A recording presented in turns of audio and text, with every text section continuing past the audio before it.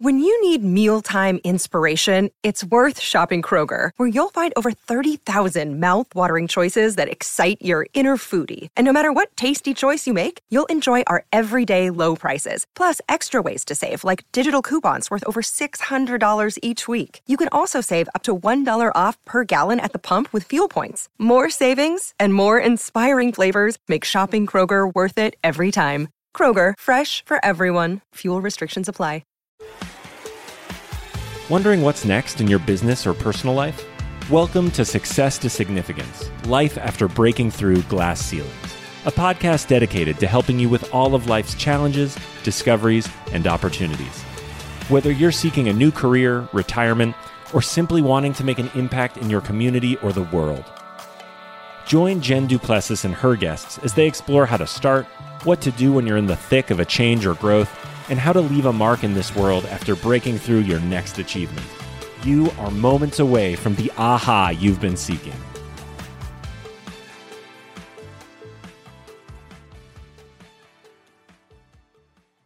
Hey, everyone, and welcome to our show. I wanted to introduce our guest in advance because of the time restraints that we have in being able to have a conversation with him. So without further ado, for over 30 years, Bob Burg has been successfully showing entrepreneurs, leaders, and sales professionals how to communicate their value and accelerate their referral business. As you all know, I talk a lot about referrals. Although for years he was best known for his sales classic, Endless Referrals, his book, The Go-Giver, co-authored with John David Mann, is what created a worldwide movement. And while part of a 4-book series, Go-Giver itself has sold more than 1 million copies and has been translated into 30 different languages. It was rated number 10 on Inc. magazine's list of the most motivational books ever written and was the HubSpot's 20 most highly rated sales books of all time. He's an advocate, supporter, and defender of free enterprise system, believing that the amount of money one makes is directly proportionate to how many people they absolutely can serve. So without further ado, please allow me to introduce my guest today, Bob Burg. So, Bob, again, welcome to the show. I am so delighted to have you here today. Thank you, Jen. What an honor to be with you. Thank you so much. I want to just dive right in. You know, I'm so impressed with Go-Givers. And as we were talking in the green room, I couldn't find my book. And I'm always vulnerable to say that that's what happens sometimes.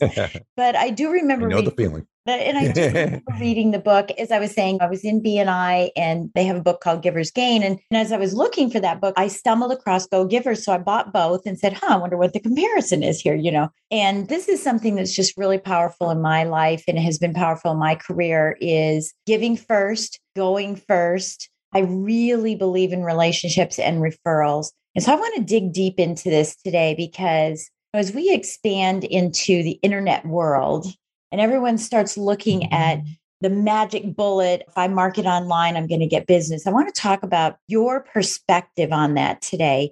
But before we do that, I'd like to take us way back and tell us a little bit about how this all got started. I know you wrote this book with John David Mann, but how did this all get started that you wanted to create a parable? And what experiences had you gone through that really compelled you to share this story? Yeah. And by the way, you mentioned Dr. Meisner, BNI. I mean, he's one of my heroes and he's the person who coined the phrase Giver's Gain, which the Go-Giver's Gain, totally congruent. He and I have both promoted each other's books, have had each other on our podcast. Again, I think he's the person who really brought networking, the term, and doing it the right way into the public sphere. We have all respect for Dr. Meisner and for BNI. As far as how this started with me, I began as a broadcaster. Was not necessarily very good at it. And I graduated into sales, had no idea how to sell. I'd never had any formal training, and the company I was with apparently didn't either. So I was left on my own to flounder for a few months until I read a couple of books. This is 40 years ago now. I'm a little bit gray in the whiskers, as they say. And so this is a long time ago. And I went into the bookstore to find something to help me, but I didn't even know there was such a thing as books on selling. It wasn't really a big deal back then. Yeah. People knew about it who were already in sales, but people who weren't, we didn't know such a thing existed. So I considered myself very lucky to find a couple of books. One was by Zig Ziglar. One was by Tom Hopkins, two of the icons of the sales space. And within weeks, my sales went through the roof. because I applied I studied it, I learned it. I just into the wee hours of the morning, I was studying and reading and rehearsing and learning. And I had a system now, a methodology. And I think that was a real light for me to understand that if you didn't know how to do something, there was someone out there who did. Yeah. And if you could get their books or, whatever it was, attend seminars, whatever, you could learn these things. So I personally define a system as the process of predictably achieving a goal based on a logical and specific set of how-to principles, the key being predictability. If it's been proven that by doing A, you can get the desired results of B, then all you need to do is A and continue to do A and continue to do A, and you can get those results. You can break any glass ceiling. It doesn't matter what realm of life we're talking about.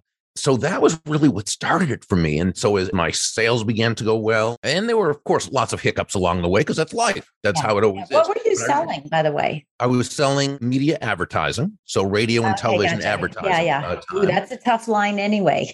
Right? Yeah. And it was great training. Again, it was self-training, but it was great training. And then I actually went to another place where I was selling advertising where the sales manager really was great in terms of knowing his stuff. And he kind of took me under his wing and helped me even more. But then I went to another company where I was selling solar energy hot water heating systems to homeowners. Right. And it was very high ticket. It was long sale. And it was great training. It was just wonderful. And you felt good that you got to help people doing it. And again, a long time ago. And eventually I had worked my way up to sales manager of that last company and started showing others how to do what I was doing. And so other companies were asking me, they used to say in the old Seinfeld show, yada, yada, yada. A number of years later, here we are talking to each other. Right. So and I started to speak professionally and learned how to have a professional speaking career. When you do that, you write books. And one of my very first books was called Endless Referrals, subtitled Network Your Everyday Contacts into Sales. It was a how-to book on how salespeople and entrepreneurs who had a great product or service, they loved what they did, they knew they brought great value to the marketplace, but they didn't necessarily feel comfortable going into their local communities and building the kinds of relationships that are important for people to want to do business with you directly and want to refer you to others. So it was a how-to book, but I'd always read parables since I'd gotten to sales and started reading books all the time. I loved parables, starting with Og Mandino's books and James Classen's and, all the exactly. Yeah. So I thought, wouldn't it be great if we could take the basic premise of Endless Referrals, which is that all things being equal, people will do business with and refer business to those people they know, like, and trust, and turn that into a parable. So I kind of held on to that idea for a few years, but then I thought entitling it, what is the basic element or essence of relationships? And it comes down to they're givers, right? They're always looking to give value to others.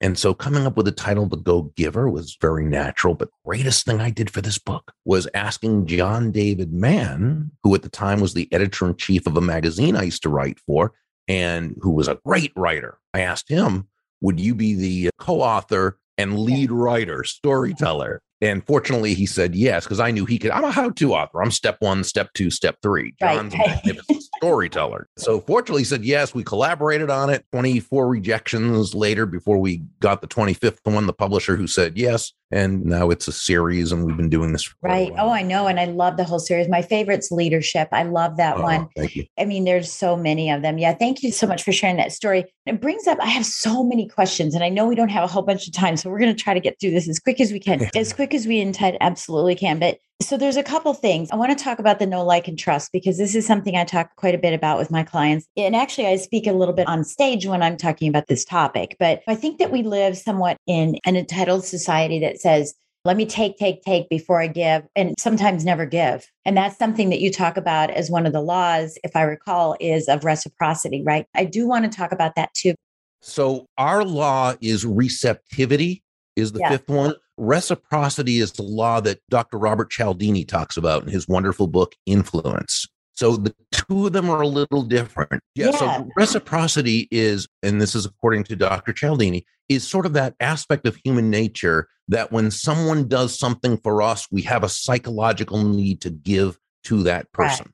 Right. Okay. Receptivity is simply the ability to receive from someone else. Yeah. And we see receptivity as And again, I love what you said about entitlement, because what we believe is if you give value to others first, if you give value, not with an attachment to receiving, we're not attached to it having to happen, but we know that as we continue to do good things, plant seeds of goodwill, of great will, as we add immense value to the lives of others, it is going to come back to us. That's just how life works. And it should. And it's very logical. There's nothing magical or mystical about it. Okay. Yeah. When you're that person who is always focused on helping others, people feel good about you. People want to get to know you. They like you. They trust you. They want to be part of your life. Right. So that's why we say that. And if we're talking in terms of financial, we'd say money is simply an echo of value.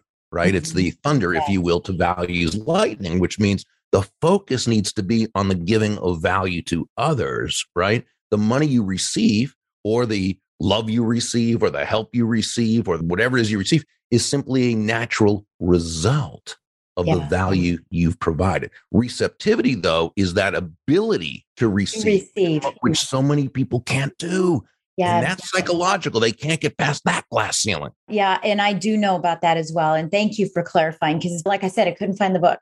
Oh, that's okay. I didn't mean in any way to call you out or be disrespectful. Oh, no. I just didn't want to take credit for something that wasn't ours. Yeah. No.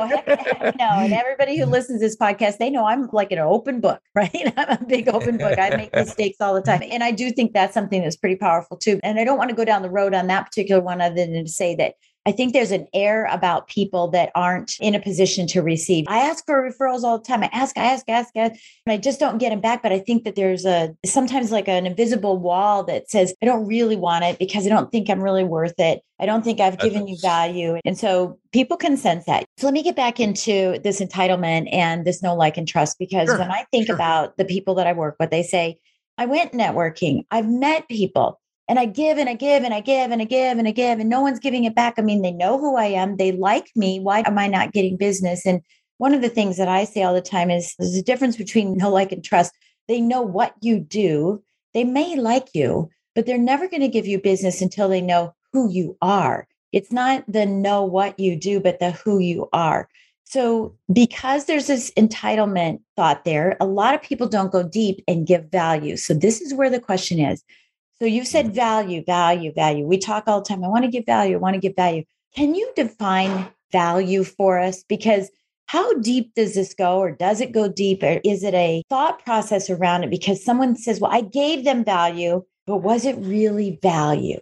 You hit this totally right on the head. Let's go to definitions, because it's very important, because we do hear the term value all the time. And let's look at it in terms of the difference between price and value, because so many people think the two are the same, and they're not. The price is a dollar figure. It's a dollar amount. It's finite. It is what it is. Yeah. Value is the relative worth or desirability of a thing, of something, to the end user or beholder. In other words, what is it about this thing, this product, service, concept, idea, knowledge, connections, what have you, that brings so much worth or value to another person that they will willingly engage or exchange their money for this value, or want to be connected with you, and so forth. The key is value is always in the eyes of the beholder. It's not what we think is a value that we did for them or gave them or this or that. It's what they do. Now, whenever someone says, I give and I give and I give, and nobody, it typically comes down to, are you really giving in a way that the other person appreciates it and sees it of value? Or is it something you think they should see as being that's really, really important. Yeah. I'm thinking about that in all the times, because I feel like I'm a very strong connector, and that's how I met you. I must have given Sonia value, right? Because she said, oh, you have to meet Bob. She's a huge fan of you. Yeah. And we've only had, like a 45 1-hour conversation, but we fell in love. She sang your praises. Yep, yeah, we fell in love. And it's funny because that happens quite a bit. And so I know I'm giving value, but there are other people where I feel that from my perspective, and so I'm going to be the guinea pig here. From my perspective, I feel like I've given the same type of thing, the same me, but there's no reciprocation. Where's that gap? Because I know that people are like, why can I go to one meeting with someone and it just strikes iron, and I go to the other one, nothing happened? Where's the gap? Well, first, I think it's understanding that people are individuals. and everyone has their own likes and dislikes, preferences. They pursue happiness in their own way, often unconsciously and so forth. So we're not going to necessarily connect with everybody we meet.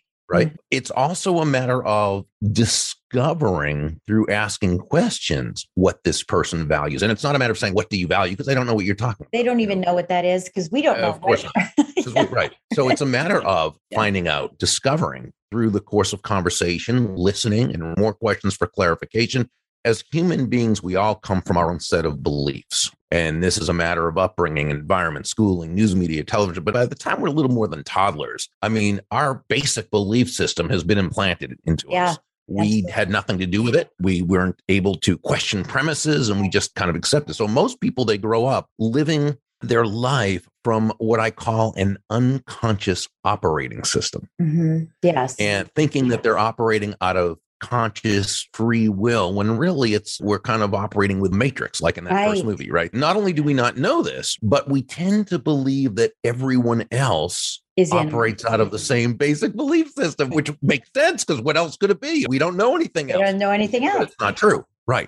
And so it's always incumbent upon us to find out how and to know how to bring value, which again is subjective, it's relative to that other person. Now, let's also take it one step further. Sometimes, Jen, you can connect with someone and this person, they know, love, and trust you, and you've been great to them, and they don't refer anyone to you, or they don't. Some people just don't think about it. They don't know this. It's not in there. And so we need to gently and tactfully get with them and explain to them and just ask, how we love to be able to refer you. You bring so much value to people. And I'm wondering if you would feel comfortable referring people to me who I might be able to serve. And here's how you would know if someone is someone that I can possibly help. And we educate them. And if they're the type of person who is just going to take and not, well, we have to make a decision. We may lovingly let them go from our lives in terms of business. Right. And I was going to say, and this still gets back to what you were talking about, receptivity. If we're not willing to have that conversation with people, then there is our problem with receptivity. We're already saying, we're not comfortable receiving, so we won't say anything about receiving. We'll just hope and pray.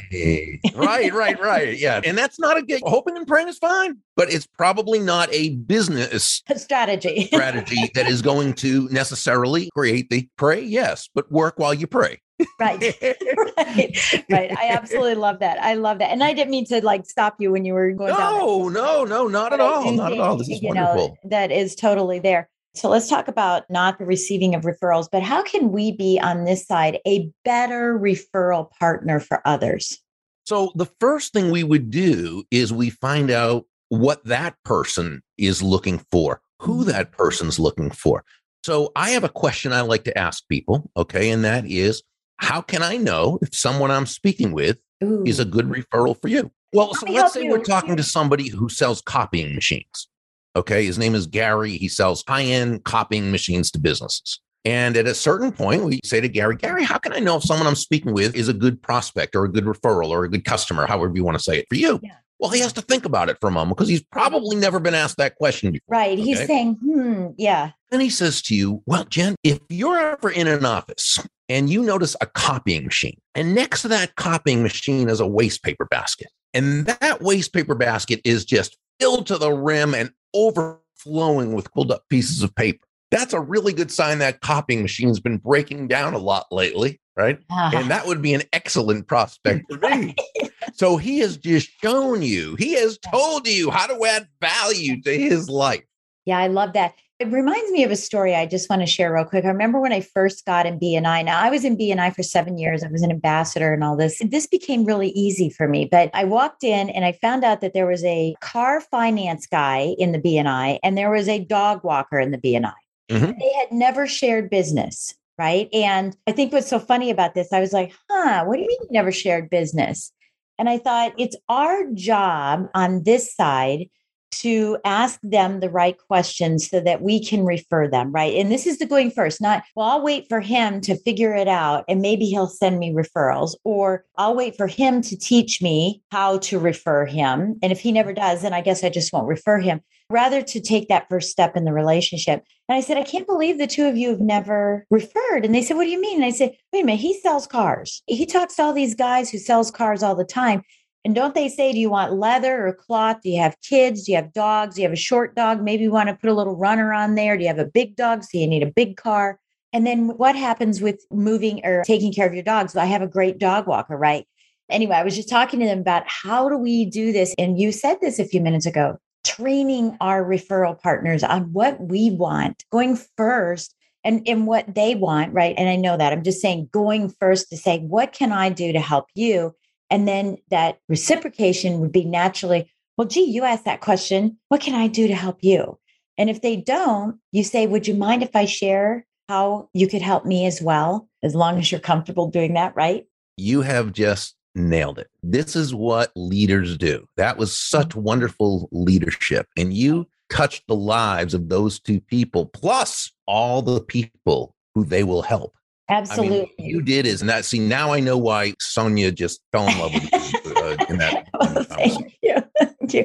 In the time that we have left together, I mean, there's so much we could be talking about. I want to just ask you a couple of questions about, there is a very specific question moving forward here.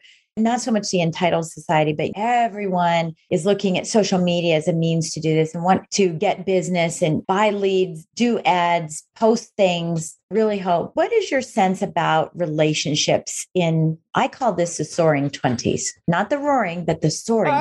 I love that. What is your sense? And I really feel like this is leadership is a big thing. Mindset is a big thing. There are a lot of new things that are coming out. And maybe you and I felt like that they were there forever, but they're really coming forward. And people are looking for that quick fix on social media and saying, I don't really want relationships. It's all about price, price, price. And I want to get that quick fix. What do you say to those people? Well, it's certainly not sustainable to do it that way. And it's probably not even a quick fix because it tends to not really happen.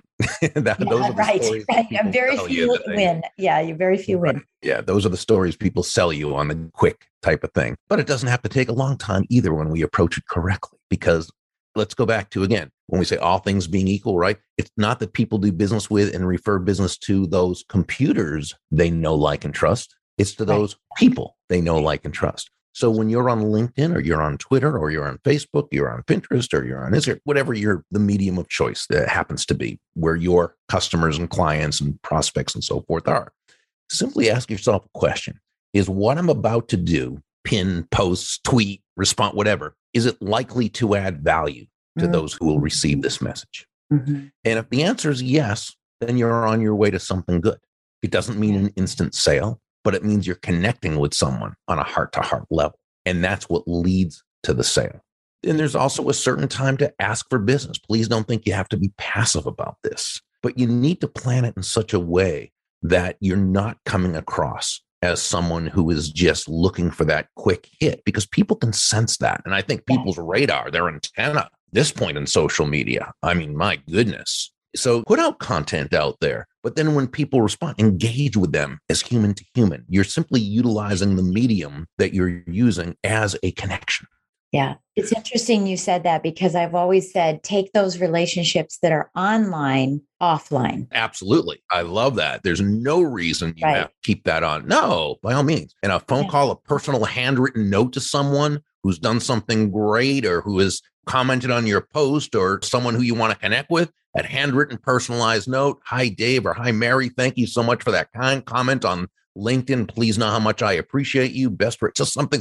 Boy, what a difference. They'll probably post. They'll take a picture of it and picture of the note and post because it. They of the note, right? That's exactly it. Are you still writing a lot of hand notes? I am. I'm just curious. Are you every still, day? Yeah, me too. I am big note writer. And you or your team knew that when you sent information for us to get scheduled, I always ask for your address. And the whole reason I'm asking for it is because I'm planning to write a note. It's what I do. I write notes for everything. Well, me too. But you know what, Jen, which is interesting. So I was looking before our interview today just to make sure that we had your address, and it says did not provide. So I can't write you a note until I get you. I'll make sure you get that email or my phone, my address. I'll make sure. Yeah. I was careful about that because I had a stalker. Well, yeah, of course. Sure. I had a stalker once and I said, nah, I can't. No. I can't do that. No. So a couple last questions. These are kind of quick and I don't always ask them, but I feel compelled to do it. Tell us something about Bob that we don't know. Oh, that Bob, can I speak in third party? Yeah, sure. That's why I said it. Singular. Bob is, I love that. You set me up beautifully for that. Bob is very much an introvert. He doesn't seem to be, but he is. That's funny you said that. I just told someone that yesterday. They laughed at me because I'm so a personality out there, and I am, but I'm very shy, actually. I'm very shy on the other side. And that's from my mom and dad. My mom was a gabber, and my dad, he was a rocking chair guy, right? The rocking chair thinker. And so you have those two attributes. That's really interesting. Now, I also know you're very, very involved with animals. Tell us a little bit about that. Well, I just love animals, all animals. And by the way, you have a beautiful, beautiful dog. He or she has walked. Oh, that's my grand puppy. That's Lucy. She is part lab and part Great Dane. So she's huge and she loves coming out to the country. We're on 21 acres. So she loves coming out here, but I'm babysitting my grand puppy. Oh, that's wonderful. She's absolutely just lovely. So, I grew up with dogs and we always had several dogs at a time and just warm and wonderful and loyal. And I've had cats now because we foster kittens now as part of a network of people until they're old enough to get spayed, neutered, and then sent out, which we should always do, spay and neuter. But I love all animals. I hate to use the word hate, but I hate the idea that animals are used for our food and for lab testing and all those things, and that they're so mistreated. For the last 12,000 years, human beings have been absolutely awful to animals. Yeah, I feel the same way. Well, I'm plant-based for that reason. Me too. And that's part of it. It's interesting. And if people really knew. Yeah, I loved it. So I know that you're on the board of directors of Furry Friends Adoption and Clinic, Juniper. So I had a charity that I created called Fur Baby Food Bank. Oh, woo. And it came out after the debacle in 2008 in the mortgage industry and what we had. And we found that animals were being left in the homes as people vacated and foreclosure, right? And it was horrible. And I thought, well, if you're going through financial stress and you have to tell the kids, we can't afford this, we can't afford that. The last thing you want to do is tell the kids that you have to let Snoopy go to the adoption, to the shelter. So I said, if they're going to the food bank to get food for their family, let's provide food for their puppies and their animals and stuff. It is funny because I did get asked, can you provide mice for snakes? And I said, no, that I can't do. There's a limit to what I'm going to do. But yeah, so that was the charity that I had there. So thank you so much for what you're doing for animals. And you too. And you too. Thank you. So last question I have is, Bob, what would you like to leave our listeners with? If there was one thing that you could say to them, a quote, a phrase, something that would empower them to take action today to make a difference in their lives, what would you tell them? Well, I think it's determining what it is you need to do that's going to take you to the next step of success and breaking past that glass ceiling. So whatever it is, discover it, determine it, find out what it is, and then take the action. Don't wait till you're perfect. You don't have to be 100%, be 80%. You can course correct upon the way. And I'm not saying do something haphazardly, of course. That's not what I'm saying at all. I'm saying there's a certain point where we have enough information to act on. Yeah. And if we wait until we know more, there's the diminishing returns. You know what I'm saying? So once you have enough to go on, take that action. You can course correct along your way, and you're going to get better and better and better as you go along. Your confidence will build, and you're going to be on your way to just crashing through that glass ceiling. That's beautiful. Thank you so much today. It was so great to get to know you. Thank you so much for your time today. I know you're a super busy person, and I'm so humbled that you'd be willing to come onto the show. Appreciate it very much. My absolute pleasure. Thank you, Jen. Of course. So again, everyone, thank you so much for taking time out of your day to listen to our podcast in this particular episode. Please take a few minutes, just scroll down on your phone, give us a great 5-star rating, and write a little comment about what you loved about what you learned from Bob and what you want to learn from this podcast. And so until next time, thank you so much for listening in. You've been listening to Success to Significance with Jen Duplessis, the #1 podcast for people wanting to give more value and make an impact. Loved this episode? Be sure to subscribe right now at www.jenduplessis.com/S2S for more stories, strategies, and thoughts to help you gain significance and success. And if you like what we're doing, don't forget to give us a rating and review so we can continue to bring you the best content possible. Join us next week for another breakthrough episode. Thank you for listening.